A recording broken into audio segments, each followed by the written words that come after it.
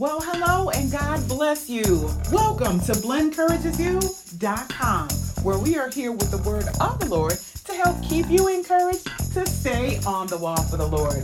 My name is Blen, and as usual, I give God praise for being here with all of you on this episode number 235 of our podcast. Well, BCU family, we have a conversation for you around love.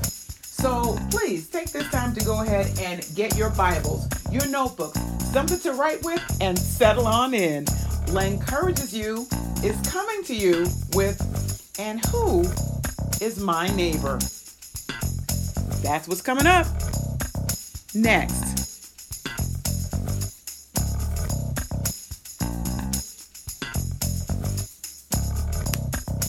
All right, BCU family, we are going to get into our podcast content momentarily. Right now, I would like to establish protocol. So if you are a longtime listener, thank you so very much for being here. We certainly do appreciate you. And if you happen to be a first-time listener, you know what? Thank you so much. We certainly appreciate you being here as well. And I'm going to ask you to consider right now making our relationship permanent. So wherever you are listening from, if you're on the BlenCouragesYou.com site, if you're on Stitcher Radio, Google Play, on iTunes, or now known as Apple Podcasts, or on SoundCloud, wherever you are listening from, do me a favor and go ahead and hit the subscribe button. That's all you have to do, and that gets you in as an official part of the BCU family. Welcome. All right, everybody. So at the time of this recording, just to give you some context for the post, we are in the third week of March of 2022. And at this time, Russia and Ukraine are at war. So keep that in mind as we go through our thought for today. So in my internet travels, I came across a post where there was a discussion on how much in the way of dollars in humanitarian aid was being sent to Ukraine. In the ensuing conversation, a professing Christian mentioned that while they felt for the situation and the people in Ukraine, that Ukraine really wasn't our issue, and our meaning the United States. The person went on to say that our focus should be on assisting or helping people here in the United States. What really saddened my heart was the tone and the harsh, thoughtless words this person used to punctuate their opinion, which they're entitled to. Now, initially, I have to admit, BCU fam, I was a little offended by what I read. Those harsh and thoughtless words. In my heart, I was thinking, oh, really? Where's your compassion? You do know Jesus, right? So as this is going on, the Lord gently reminded me that I have said such things in my BC or before Christ days. I was young and unlearned and, didn't always think before I spoke. And thankfully, the Lord had forgiven me. So He just let me know that I needed to forgive the offender and let it go. So after Jesus helped me to remove the beam from my eye, see Matthew chapter 7, verses 1 through 5 for more on that, I was clear to see how to compose this post to His glory. So getting back to the original point of why we're here today, as far as help is concerned, I am reminded of a very familiar parable that Jesus told in Luke chapter 10, verses 25 through 37. We're going to take a look at those verses in the King James Version.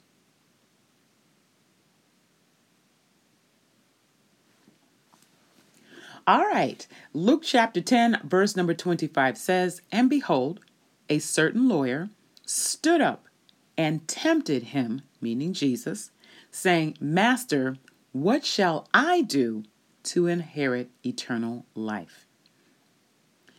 And he, meaning Jesus, said unto him, "What is written in the law? How readest thou?" Verse 27 says, "And he answered The lawyer answered, saying, Thou shalt love the Lord thy God with all thy heart, and with all thy soul, and with all thy strength, and with all thy mind, and thy neighbor as thyself. And Jesus said unto him, Thou hast answered right. This do, and thou shalt live. Verse number 29. But he, willing to justify himself, said unto Jesus, And who is my neighbor? That's verse number 29. Now, let me just pause here and let's take a closer look at the lawyer's question. Now, he was an expert. In order to be a lawyer, you had to be the expert and know what the law said. And this was the law of Moses. And most lawyers were very skilled, knew and could interpret the law. And he was looking to see how he could apply that law. He wanted to know exactly who his neighbor was. So obviously the scriptures don't tell us what was going on in his mind. When you read the question in context, it sounded to me like the lawyer was looking to get a list of who he was supposed to love. And Jesus, in his infinite wisdom, answered him this way in this parable that starts at verse number 30. And Jesus answering said, A certain man went down from Jerusalem to Jericho and fell among thieves, which stripped him of his raiment or his clothing, and wounded him, and departed, leaving him half dead. Verse 31. And by chance there came a certain priest that way. And when he saw him, he passed by on the other side. Now, as a side note, the priests in that time served as the mediators between God and the people. We don't need that now. We can go straight to Jesus for ourselves. But at that time, that's how the Lord had it set up. Now, the priests were the ones who took the people's sacrifices and offered them up to God. And you can read more about that in Leviticus chapter 4, verse number 20, verse number 26, and verse number 31. You can also see more detail in Hebrews chapter 8, verse number 4. Now, along with that, the high priest in particular represented the whole nation of Israel before God. You can see more about that in Exodus chapter 28, verse number 12, and Hebrews chapter 5, verse number 1. Now, when a priest sinned, he brought guilt not only on himself, but upon the whole people. You can check that out in Leviticus chapter 4, verse number 3. Priests were also called to intercede on behalf of the people before God. See Leviticus chapter 9, verses number 22 to 24, and Numbers chapter 6, verses 22 through 27. Finally, priests would also inquire of God for the nation, and you can see that in Exodus chapter 28, verse number 30. So all of that background, BCU family, was to just say that the priest was a mediator, interceder, and inquirer to God. This man looked at a wounded, half-dead man and passed him by. All right, let's go to verse number 32 of Luke chapter 10. And likewise, a Levite, when he was at the place, came and looked on him and passed by on the other side. Now let's talk about what the Levites were in charge of. Now, Levites were members of the same tribe, but were not descendants of Aaron. Levites served as aides to the priests, doing things like helping to prepare the sacrifices. Also, they took care of the temple, making repairs when needed. Levites could also serve as musicians, singers, and doorkeepers. And you can read more about that in the book of Numbers, chapter 1, verses 50 through 53. Numbers, chapter 3, verses 6 through 9. Numbers, chapter 4, verses 1 through 33. And First Chronicles, chapter 23. I have a lot of background for you all today. Now, the Levites were also teachers of Israel. See more about that in Deuteronomy, chapter 24, verse number 8, and 33, verse number 10, and 2 Chronicles 35 through 3, and can't forget this, Nehemiah 8 and 7. So you can see more about Levites being teachers in those scriptures. Additionally, Levites could also be the nation's scribes. Scribing was important because you needed to have, again, a sharp interpretation of the law. You needed to be able to write that law down perfectly. You can see more about that in 2 Chronicles chapter 34, verse number 13. And also, Levites were the nation's judges. See more about that in Deuteronomy chapter 17, verses 8 through 9, 21 and 5. You can also read more in 1 Chronicles 23 and 4, 2 Chronicles 19 and 8, and Ezekiel 44, verses 15 and 24. And then finally, they were also the nation's regulators. For example, they were responsible for accurate weights and measures that were used in Israel. And you can see more about that in 1 Chronicles 23 and 29 and Leviticus chapter 19, verses 35 through 36. And BCU fam, if you're listening to this and need to get these scripture references, you can just head on over to BlenenCouragesYou.com. It's all listed here so that you can take a look at these verses, write them down, and read them at your leisure. So I gave you the background for the Levites because, remember, they were aides to the priests. They were musicians, singers, doorkeepers, scribes, regulators, and judges. And this Levite, with all of the duties that he possessed, came and looked at this half-dead man and passed him on the other side of the road. So far you see the credentials of the priest and the Levite and what they were responsible for. And they looked at this man and kept going. Now, this takes us back into the parable, Luke chapter 10, and we're going to take a look at who does stop to help, and that's going to come up in verse number 33.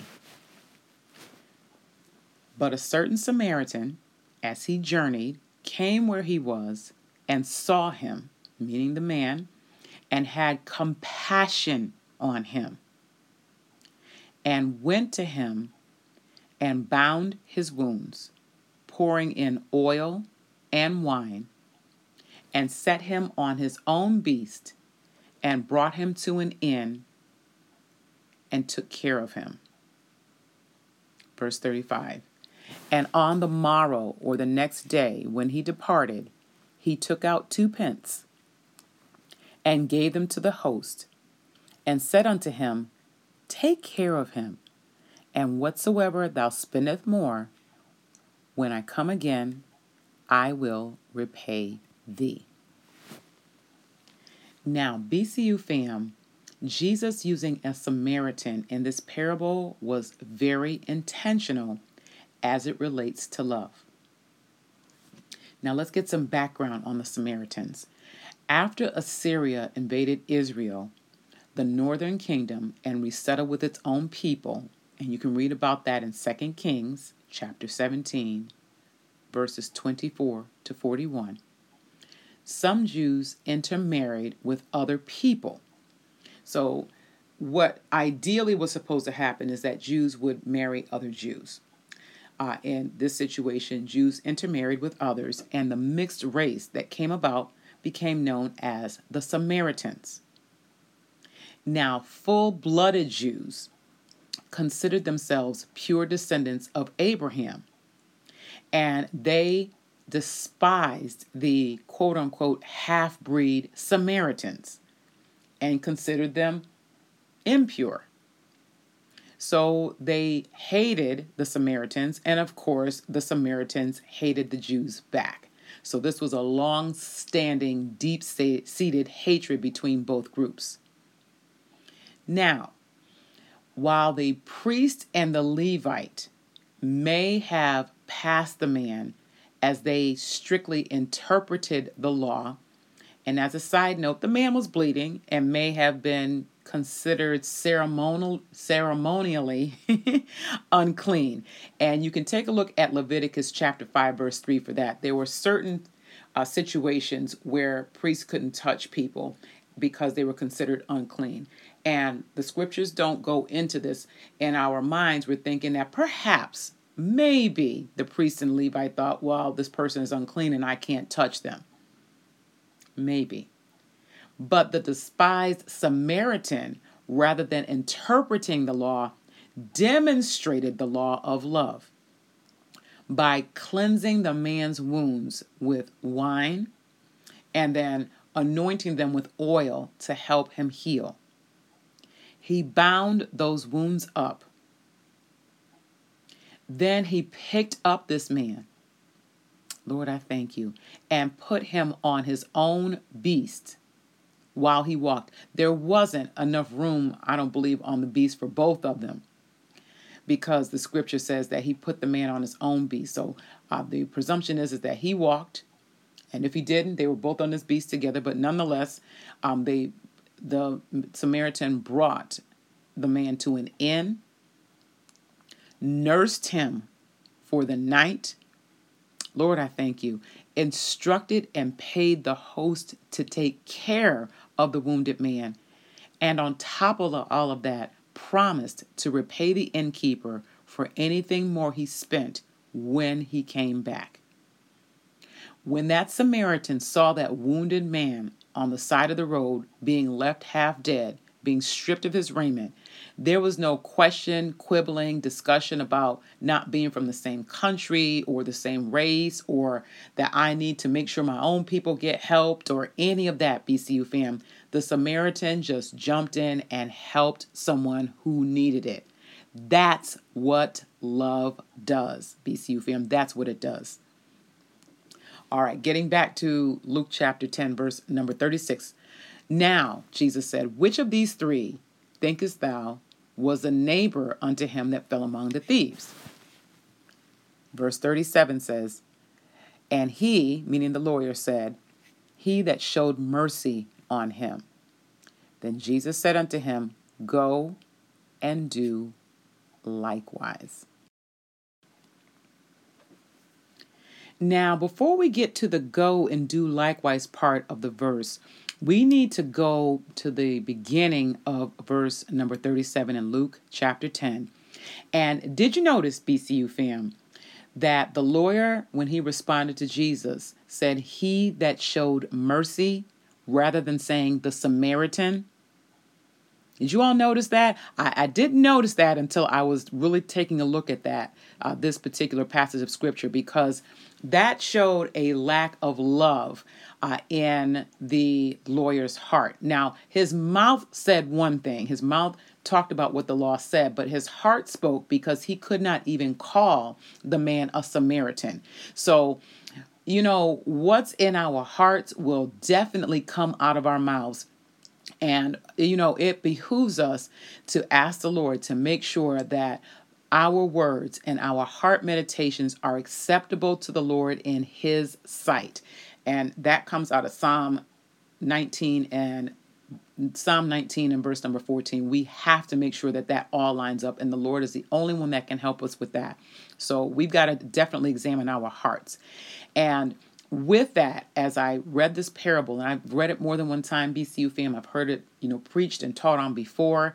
It spoke to me especially as I was putting this post together as a call to action for all of us to do what we can as the Lord leads us to be a blessing to someone. So how do we do that? first, we can start by intentionally and fervently praying for others. 2 Timothy chapter 2, verses 1 through 4 reminds us and says, I exhort, therefore, that first of all, supplications, prayers, intercessions, and giving of thanks be made of all men, for kings and for all those who are in authority, that we may lead a quiet and peaceable life in all godliness and honesty.